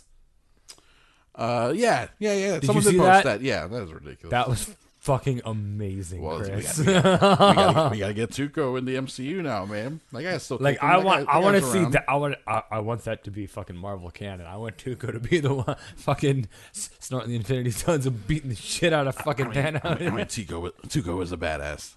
That's so funny. He's like the first Breaking Bad villain. Right, the show got so much bigger and crazier after him, but Tuco holds a place in everyone's heart as he's bonkers, that dude. Fucking insane guy. And then they brought him back for Better Call Saul. That was smart, just for the beginning. When's that show coming back? It's like a month away. Goddamn. Let's talk about some bad people being bad real quick. Okay. All right. Kevin Spacey has been granted bail at his first hearing on UK sex charges. Okay. So he's dealing with that. He is dealing with it, and in the best way possible, he got himself some unconditional bail on Thursday morning. This is for charges against him by 3 men between the years 2005 and 2013. Well, I mean, he is still rich and white, and I'm pretty sure it's the same in the UK as it is in America. In many ways, it is. Absolutely. And in many ways, just like you saw what happened with Johnny Depp, he's like, maybe I can get this one in the court of public opinion. No. I can get people to sway some shit. He was not asked to enter a formal plea, but his lawyer said the actor, quote, strenuously denies any and all criminality in this case. And the UK has a different legal system than we do, so things are a bit different. They got barristers. They wear wigs. It's fun. It is different, that's for sure. After UK prosecutors authorized police to charge Spacey last month, the actor said in a statement to Good Morning America that he would face the charges in court. He vowed to prove my innocence, according to the Associated Press. He ran London's renowned Old Vic Theatre from 2004 to 2015, serving as its artistic director. And most of these, if not all of these charges, stem from his time working at that theater. They still want him, I'm sure. Boy, this is going to be fun. Another celebrity sex crime case. Enjoyable. Sex crime. Speaking of men being bad, Vince McMahon got himself in some trouble. Okay. What's the one thing to get other... If you're a successful white man in America, what's the one thing you can do to get other successful white men to be mad at you? Fuck with their money? Fuck with their money, Juicy Cockburn. Vince McMahon has voluntarily stepped back from his responsibilities as CEO and chairman while the board investigates claims of misconduct against the executive. There are allegations that he offered a $3 million settlement to a former female employee with whom he had an affair. Yeah, it's basically paying. I mean, sleeping with underlings and then paying them off to not talk about it. Here's the thing, Vince. If you're gonna do that, you pay that out of the money that you took from the company, not from the company's money. Yeah, that can't be good. That's not good. I mean, if you need to siphon more your way to get it done, I'm sure there are ways of doing that. Also, it's rumored that the news, the allegations, like what slipped to the media and it slipped out, it came from someone on the board. So it's like a play to push him out, to get him out of there. His daughter, Stephanie McMahon, she stepped away from the company a month ago from her role. Ooh. She was already on the board. She knew something was coming. Maybe. And was like, man, fuck this, I am out. That's possible. That's possible. She stepped away a month ago and said, I just need to take some time with my family. The family she's got with the kids she's got with the old Paul Levesque, Hunter Hearst Helmsley over there, who is also on the board. Yeah. They're both on the board. Yeah. Well, that's what happens when you marry into the McMahon family. That is what happens. And you wrestle for WWF for how long? Since early 90s, 92, 94. He was with them for like 15 years, 20 years before he retired. There's like it's like a 20-person board, so that's just two of the people. Okay, we're not saying it's them. Anyway, no one cares. Vince McMahon has to step back. Stephanie McMahon is now assuming a like the CEO position. She's coming back after only a month away. It's being like, I gotta take time away from my family. Now she's like, shit, now I gotta run shit. Unless that's what you wanted. Dun dun. Dun dun. Anyway. Succession. I mean, we're all watching the same shows. I'm not watching that show. Oh, you should. It's so funny. I know I need to. It's on the list, buddy. I had to watch Ouija, Origins of Evil first. I was about to say, if you don't watch that, then like there's one of the guys from Succession is doing commercial work now, and it's like, hey, it's the Succession kid. Oh, really? That's funny. It's like when what's his name goes. Ba-da-ba-ba-ba. Yeah, exactly. He's doing the I think it's a Succession guy. The Uber Eats commercials. Oh, is he? Oh, the Uber Eats, the one who's like about eating stuff. He's the one guy that I don't recognize. Yes, because otherwise it's Trevor Noah and Nicole. Yep. He's from Succession. I'm like, as I'm watching, I see that commercial often because it's on Pluto TV. Yep. Right. Yep. I'm watching a lot of Pluto TV lately because I'm depressed, and it's always like this guy. I'm like, this guy's weirdly like. These are dumb commercials. These are really compelling. And also, why is he like alongside all these other like well-known people? Yeah. He's from Succession. And I was like, he has to be from something. Yeah. It's really weird watching Gwyneth Paltrow eat her vagina candle. That was weird. Yeah. I mean, that means she's in on the joke. That's the thing. She is always as she's in on it. In a bubble, privileged white woman goop. All this shit that she does and says over the years, and she misspeaks often, and she performed N-words in Paris with Kanye and Jay-Z on stage, but she said the words. Like, you're Gwyneth. Yeah. As problematic as she can get sometimes as a rich white woman, there's also times when she does like the Halloween photo shoot where she's the head in the box. Or when she eats her own vagina and goes, yeah. Ooh. Or she's making jokes about, can I eat? Yeah. Is this how cleanses work? Yes. Like she's making fun of the goop thing. It's annoying. It's annoying how good it is. Yeah. It's annoying. It's annoying. People are complicated. The world is awful. It's good and awful. Agreed. I want to like Gwyneth Paltrow, but then she does something dumb. I'm like, I guess I don't like you. I don't know, Gwyneth. You're confusing me. You've always confused me my whole life. I've always enjoyed her in movies. I mean, it's funny how like she is retired from acting, but she signed some like devil with the deal Marvel contract 20 years ago where she has to pop up anytime Tony Stark needs gravitas, and then she's always like there to squeeze out the tears when no needed. idea what's going on. No idea. She's like, I was in a Spider-Man movie. Like, yeah, you were in a Spider-Man. We're like, wow, that's crazy. and like you watch the scene and she's like, she's good. She's so good. Why is she so good? Yeah, it's annoying how much I enjoyed the Uber Eats commercials with her, and I'm like, God damn it. Yeah. I'm sick of those commercials, but yes. Oh yeah, no, totally sick of them, especially when they play them 5 times in a row. I know, guys, we get it. I use it. I don't give a shit about ethics, corporate ethics. I use it. I use it to order my Chick-fil-A all the time. So James Patterson, he had a funny couple of days this week. The Sunday Times interview, was it the Sunday Times? This interview came out on Sunday, where he said, where is it? This is great. James Patterson, you know all the books that he wrote, how successful this guy is. He's 75 years old. He's a 75-year-old white man. That's important. He said he is, quote, worried that it is hard for white men to get writing gigs in film, theater, TV, or publishing. What? He is then quoted saying, it's just another form of racism. What's that all about? Can you get a job? Yes. Is it harder? Yes. He continued, quote, it's even harder for older writers. You don't meet many 52-year-old white males. I couldn't tell you how many of the last billion-dollar franchises have been written by old white men. By 40, 50-year-old white men. All of them. What's that motherfucker? R.R. Martin, whatever the fuck his name is. Oh my God, old white man. He's controlled culture for so long, right? And old white women, J.K. Rowling. How old is she? She's got to be in her 40s or 50s. Still. James Patterson is noted here that according to Forbes, last year made $80 million. Yeah, so he can shut the fuck up too. This poor guy. I only made $80 million last year. Poor white man. Anyway, so life came at him fast. A couple days later, according to Deadline, this is on Tuesday, James Patterson, quote, I apologize for saying white male writers having trouble finding work is a form of racism, end quote. No, actually, he has a little more to say. I absolutely do not believe that racism is practiced against white writers. Please know that I strongly support a diversity of voices being heard in literature and Hollywood elsewhere. So someone got Let me just backtrack on everything that I just said. Dolly Parton gave him a call. Listen, darling, let me teach you about 150 years of American history real quick. You're a smart man. Let's talk about this. Meanwhile, after that quote came out, I was like, this motherfucker. I was at Target looking for that Run Rose Run book that he co-wrote with Dolly Parton. They didn't have it in stock. Maybe because it's so popular. I don't know. Shit, I don't know. People buy books these days. I was surprised to see they even had books. Yeah. Ladies and gentlemen, welcome to episode 494 of Cinema Crespediso. I am your host, Chris Crespo, chilling in the studio, wheezing some jitters, buddy.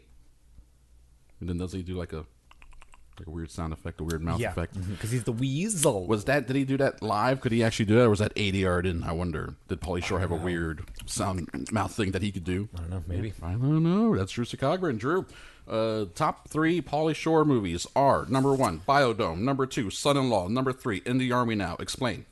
No, number 3 is Goofy Movie. Ooh.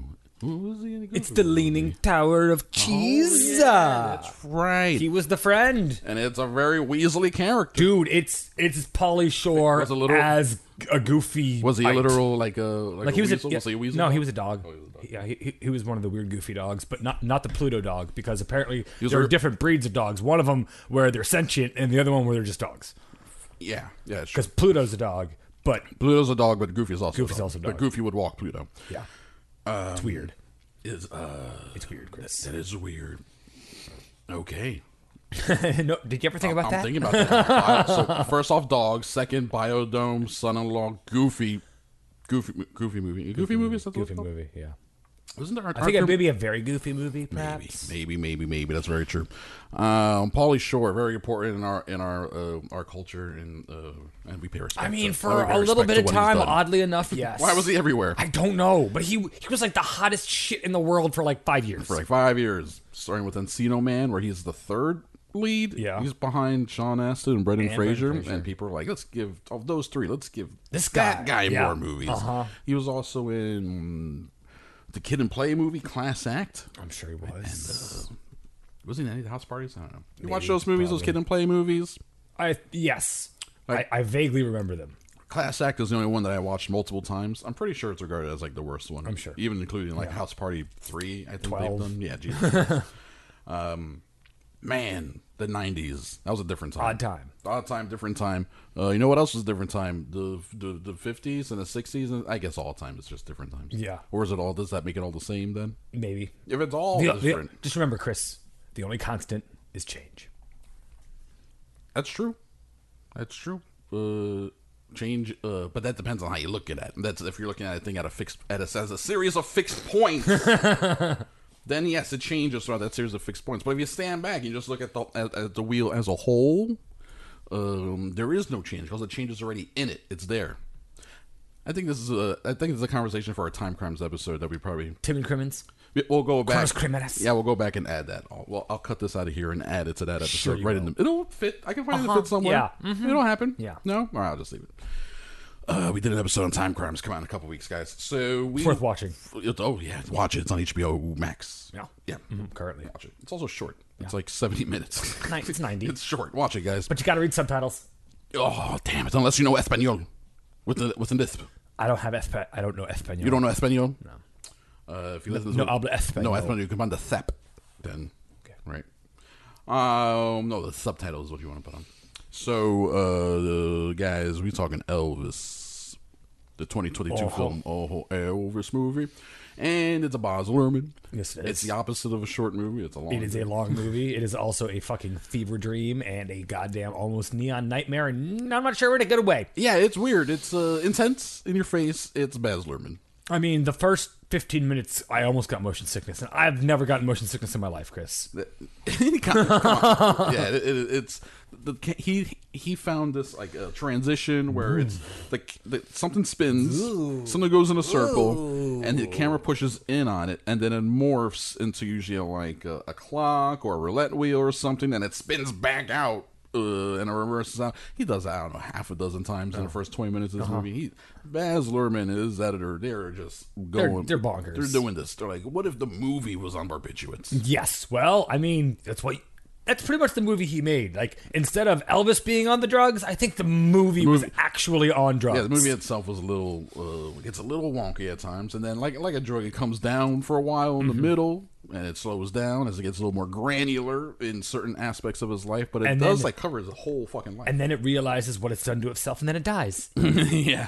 Then the movie dies with closing credits, closing title cards that remind us that Elvis's legacy lives on. And we're like, yeah, big budget movie about Elvis that we just watched. That I just watched we for know 2.5 hours. We know Elvis is still matters because we're here. We're in this theater. Where I just watched a man transform in my mind into Elvis for 2.5 hours. Yeah, dude, this is awesome. Like he actually did it. This Austin Butler. Like there was a point in time where I was like, "Is he Elvis? Is he? This guy's good. Like this guy's my good. brain almost tricked me. It's like I think I almost accepted him as actual Elvis. It was good. It was like Chadwick Boseman as James Brown type of thing. Like this guy, he's nailing the stage presence and.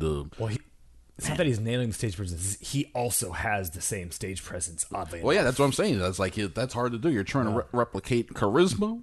You know, Elvis impersonators. How many Elvis impersonators are there out there? Do you know? A million. Look at this Elvis. But if this guy comes swaggering There's in. an and entire bad action movie starring Elvis impersonators. 3,000 miles. 3,000 miles to Graceland. Kurt Russell, who was Elvis in the 1979 made-for-TV movie that is not available for streaming unless you're willing to watch it in fucked up like 10-minute chunks on YouTube. Comes back to play an Elvis impersonator. Goes back and play an Elvis impersonator. That must have been on purpose. I had to be. Like, come do it again. Come do it again, buddy. The pictures online of Kurt Russell as Elvis and all the different outfits and everything, man, it looks so good. It's bonkers. It's so good. I'm gonna have to get it on like Blu-ray. I'm just gonna have to buy a physical copy of this fucking movie that's probably just mediocre. But it's a John Carpenter movie too. Christ Almighty, John Carpenter's Elvis. I'm gonna what I'll do is I'll buy that on Blu-ray. Would you watch that with me? It's 2 hours and 50 minutes because it's made for TV. I will watch John Carpenter's Elvis movie starring fucking Kurt Russell. All right, cool. I'll buy it and then we'll watch it and do an episode on it. Is there any body horror? Or there'd be a siege. Elvis stops a siege on a police precinct. Does the thing show up out of nowhere? Oh my God, that would be awesome. the movie ends with Elvis. Is Elvis the thing? Instead of Elvis dying, it ends with him being like, "I'm going to take an assignment at this Antarctic expedition. Oh, I'm going to grow his beard. I'll be right back." Show thing, Elvis. Show thing, Elvis. Austin Butler's fantastic in this thing. He is. Tom Hanks is doing a thing. He's doing. Yeah, he made a choice and he's stuck with it. There must be, obviously, and I haven't looked it up, must be actual footage of Colonel Tom Parker. Doesn't talk like that, right? He doesn't talk. You don't think he talks like that? Nope. He's just a guy who talks like normal. And Well, he's he- like, he was a Dutch national, so a bit of a Dutch accent, but apparently the American accent that he ended up having from spending so much time in America was more Southern. Sure, he claims to be from West Virginia when he talks to people. No. It's a weird. And then the fat suit and the nose piece and the neck thing. Well, and all that. the neck stuff and the fat suit, that was definitely to get across like what the dude actually looked like. Yeah. The nose piece was weird. It was so pronounced on his face. I looked up pictures of the dude. The dude didn't have that weird funky nose. So they were like, we're gonna make this guy But straight there was- up gremlin.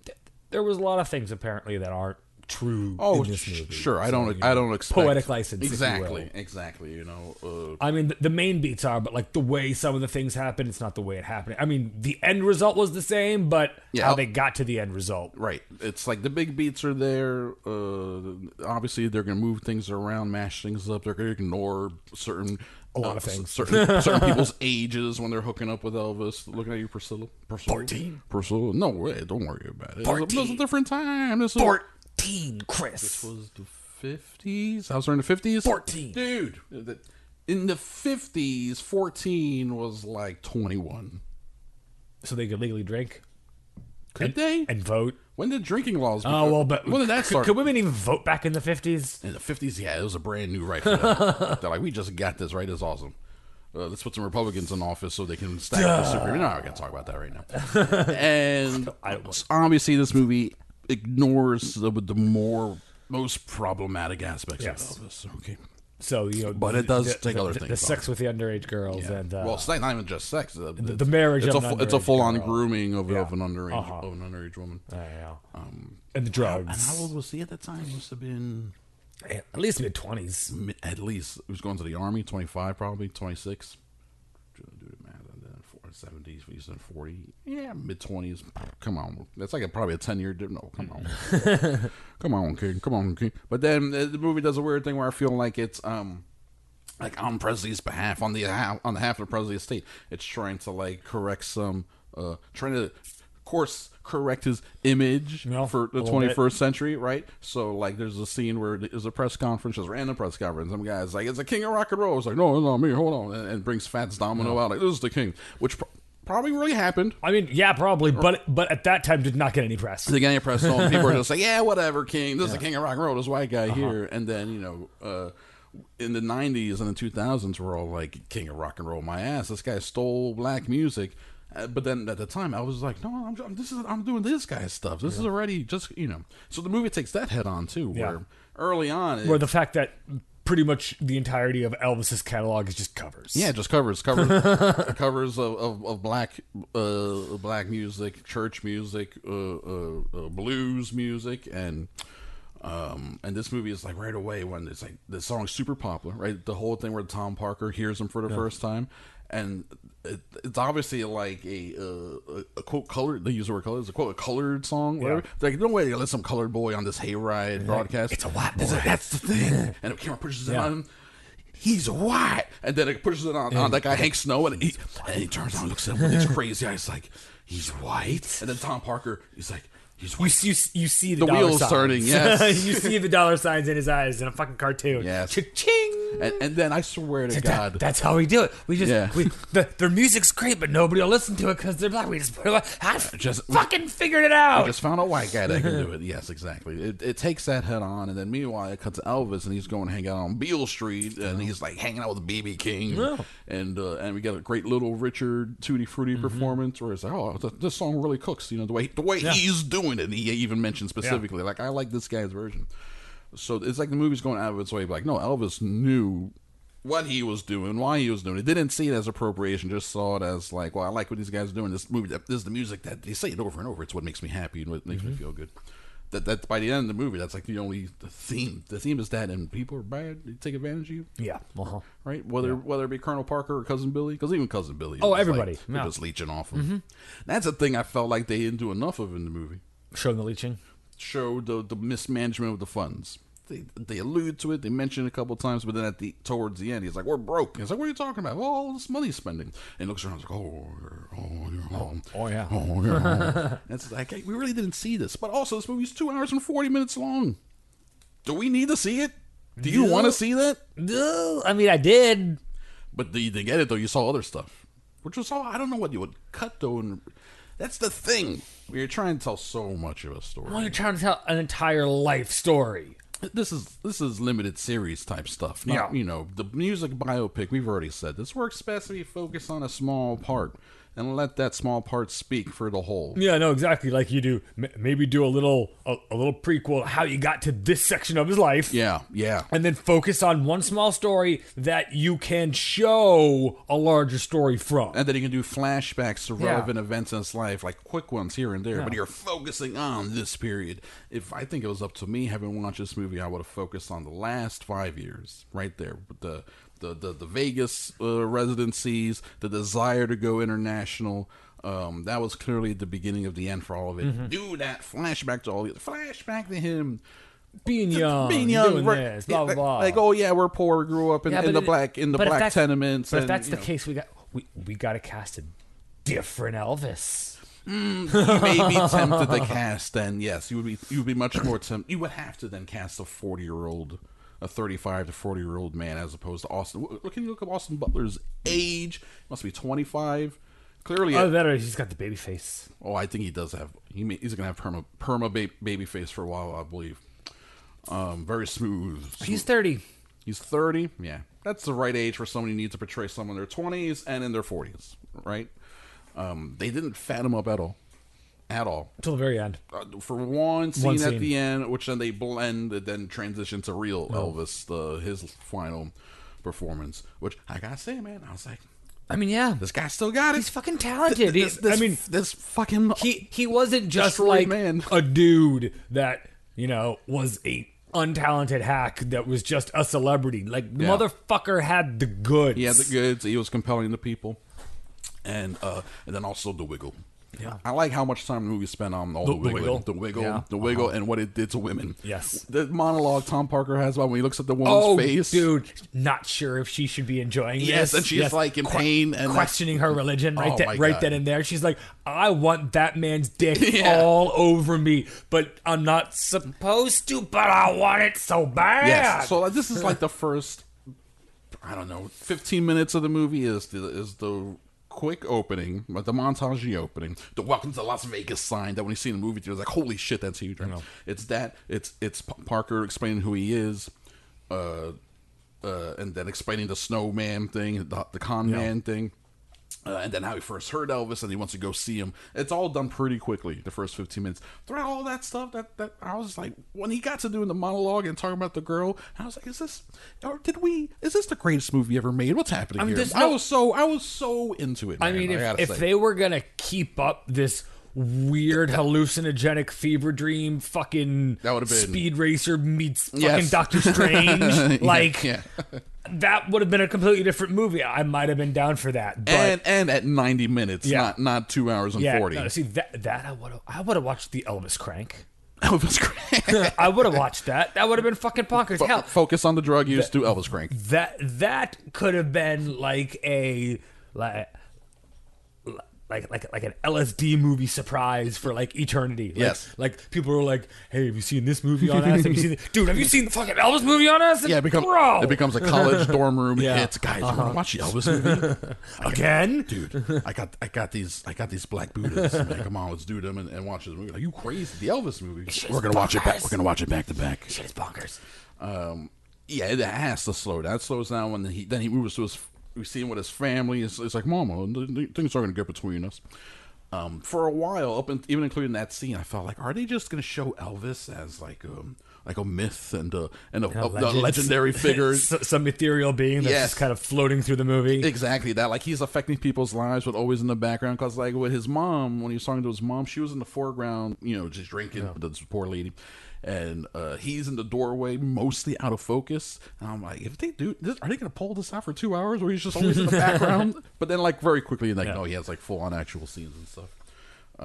It is a wild movie. It's wacky. I mean, but it's such a you don't like you're like I like Elvis. I mean, I get it. Yeah. I do. I like his voice. I'm just not into that older style of music. It is I never have been. It's 50s rock. I appreciate it for what it is because it laid the fucking building blocks for all of the music that I currently listen to. Yes. And oddly enough, a lot of the music that I currently listen to are covering fucking Elvis at this point in time. Oh, so, yeah. Things come around. Things come around. It is what it is. But, like, that style, I'm just not into. Sure. And I think we also, my bag. I think we also differ on Baz Luhrmann's now, his, what do you call it? Anachronistic use of music. Yes, I cannot. Time inappropriate music. I do not want any more modern hip hop in my Baz Luhrmann period pieces. It's fucking weird. That's funny. See, I'm like, I like it. I also, it's like, yes, they're doing it. Here's some trap beats with like Elvis in the background going, But then it's someone like rapping over it. Well, yeah. And the funny thing was when we were watching it, all of a sudden I look over and Marissa is staring right at me, like looking at my fucking awful reaction, like my jaw just dropping, like, fuck, no, they did it again. I think Marissa just like she more enjoys watching you watch a movie than actually watching the movie itself. She's like, what's this guy getting into? She's always looking for that kind of stuff. When that happened, I was like, "Ooh, Drew's not gonna like this." No, and they did it like twice in a row too. They did at least 2 times, right? I was like, "I'm into this." I am not. And then I like to point out the very Speed Racer. Like, it's funny you mentioned Speed Racer. The WB opening logo. That's like all the gems and the Elvis. And it's doing the fucking Doctor Strange thing. It's like folding in and out of itself and turning into different stuff. Yes, almost oscilloscopy walk. Yes. When that was happening, I was like, here we go. All right. These people have an idea. I see what they're going for. Austin Butler's fantastic. I feel like if you're up for a Baz Luhrmann film, if you like his Moulin Rouges and Romeo and Juliets and stuff, if you like Baz Luhrmann, if you like Elvis, and especially if you like Elvis, if you like both of them, or if you just like musicals in general. And I'm not like musicals, but like music, a music-based movie, music-based movie. Yeah. If you like any of those things, this is your type of movie. I think so. Did you like Walk the Line? Do you like Ray? Do you like any of these soup to nuts? He was a child. He was a star. He had a fall. He had a rise. He died. Any sort of story like that? I mean, not really. They're not really my type of movies for whatever reason. They're not your type. If you had to rank those even those, Ray, Walk the Line, and then this one, how would you rank those 3 movies? I mean, I think. I even remember Ray. It was so long ago. I don't. First of all, I'm not sure if I've ever seen Ray. Oh, all right. Well, that's fine. to be absolutely honest. It was a big deal when it came out. In hindsight, it's fine. Walk the Line, but you saw that. Yeah, I saw Walk the Line. I only saw it like one time. Once again, Johnny Cash is one of those influential musicians. But you don't go out of your way to listen to Johnny Cash. But I don't listen to Johnny Cash. Yeah, sure. So Bohemian Rhapsody. Bohemian Rhapsody. That's more recent. That I enjoyed. But once again, you like Queen. I like Queen. Rocket Man. Rocket Man was weird, and I actually enjoyed it because it had like a more of a distinct take on the genre instead of just doing it straightforward. Like, no, let's fantasy it up a bit. I also like that it stops at sobriety. Like, we're not going to cover the whole career, beginning to sobriety, and then once he's sober, we don't care anymore. Story's boring. Yeah, we don't care. Story's boring at that point. He just turns into a regular rich old white man. He's just a rich old gay white man with a beautiful family. He's just having a good time. Who cares anymore? It's no drama. Yeah, Rocket Man, and that's the thing. Elton John even of that between Johnny Cash, Queen, and now Elvis. Elton John is the one that I by far listen to the least. I mean, but man, I know his hits. I don't know any of the deep cuts or if it's a song that hasn't been playing on the radio or in a movie, then I do not know that Elton John song. Now, Rocket Man did do the thing where, for me, I was like that. I was like, the song Rocket Man, sure. I know one or two others.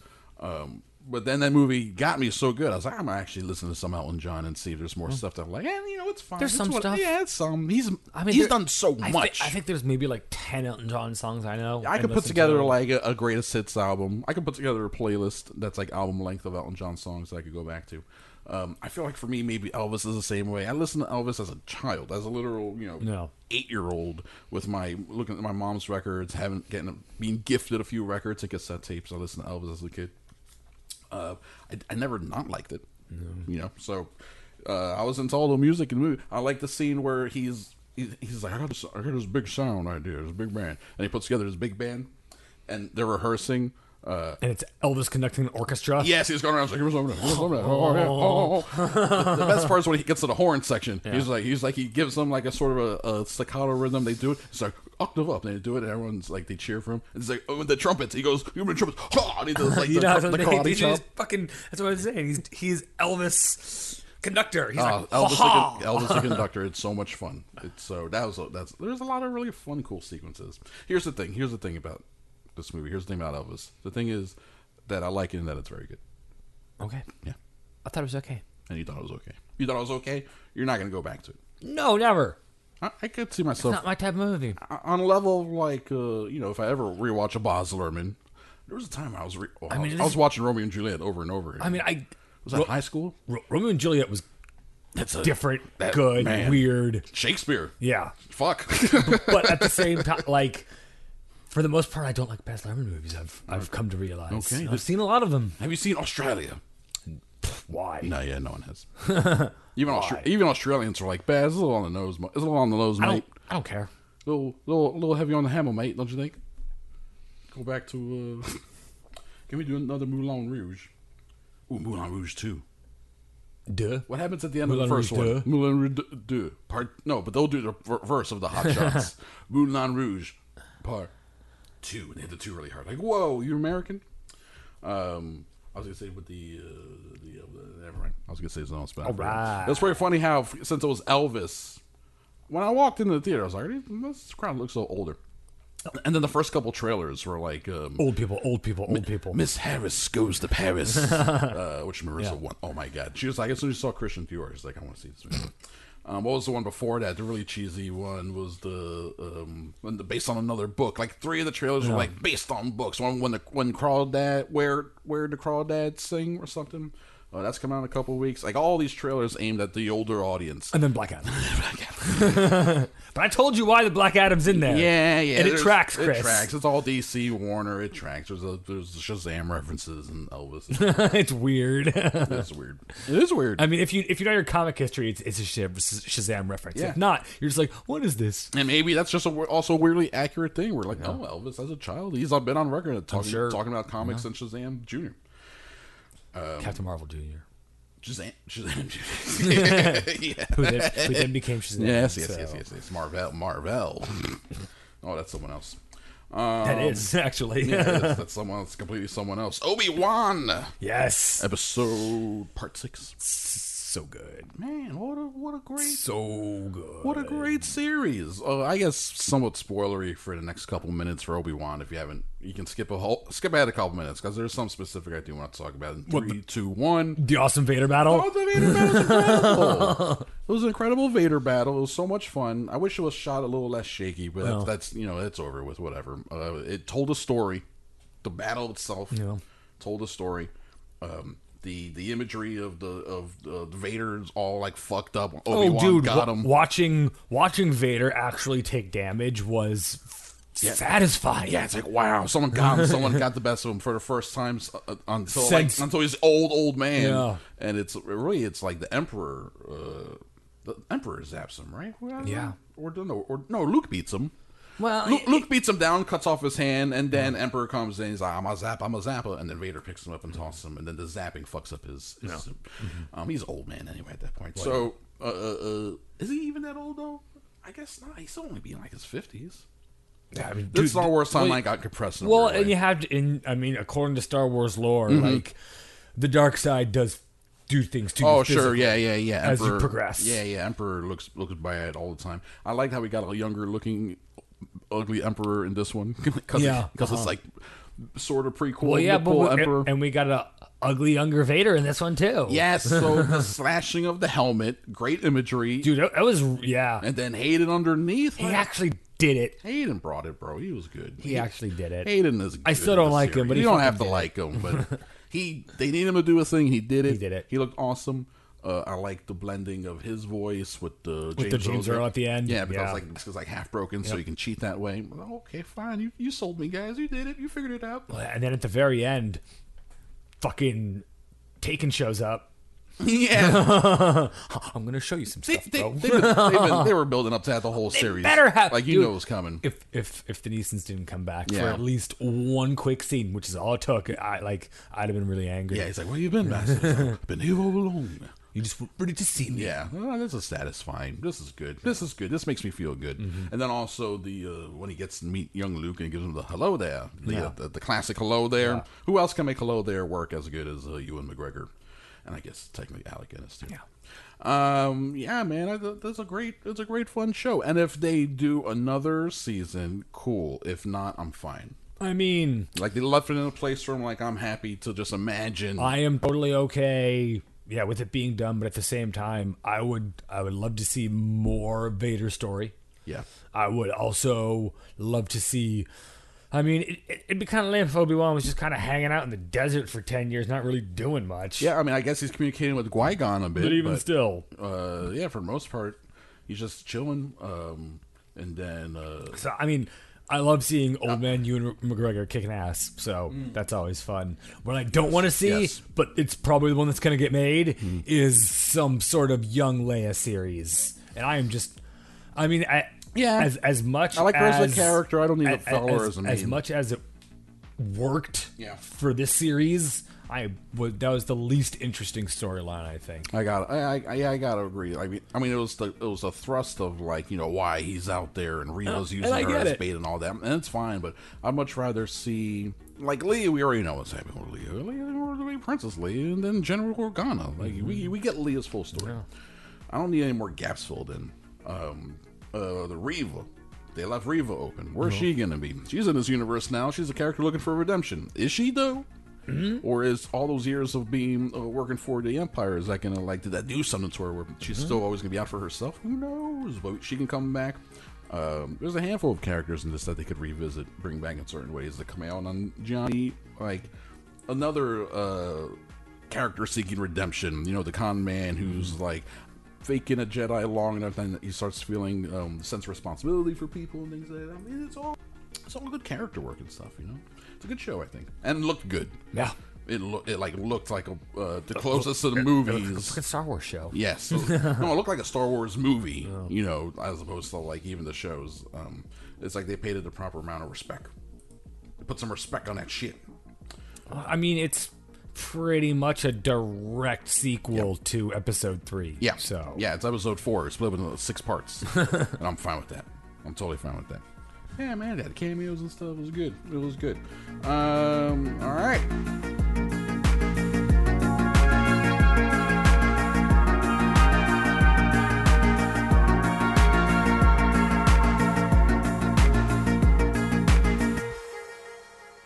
A PFT Media production.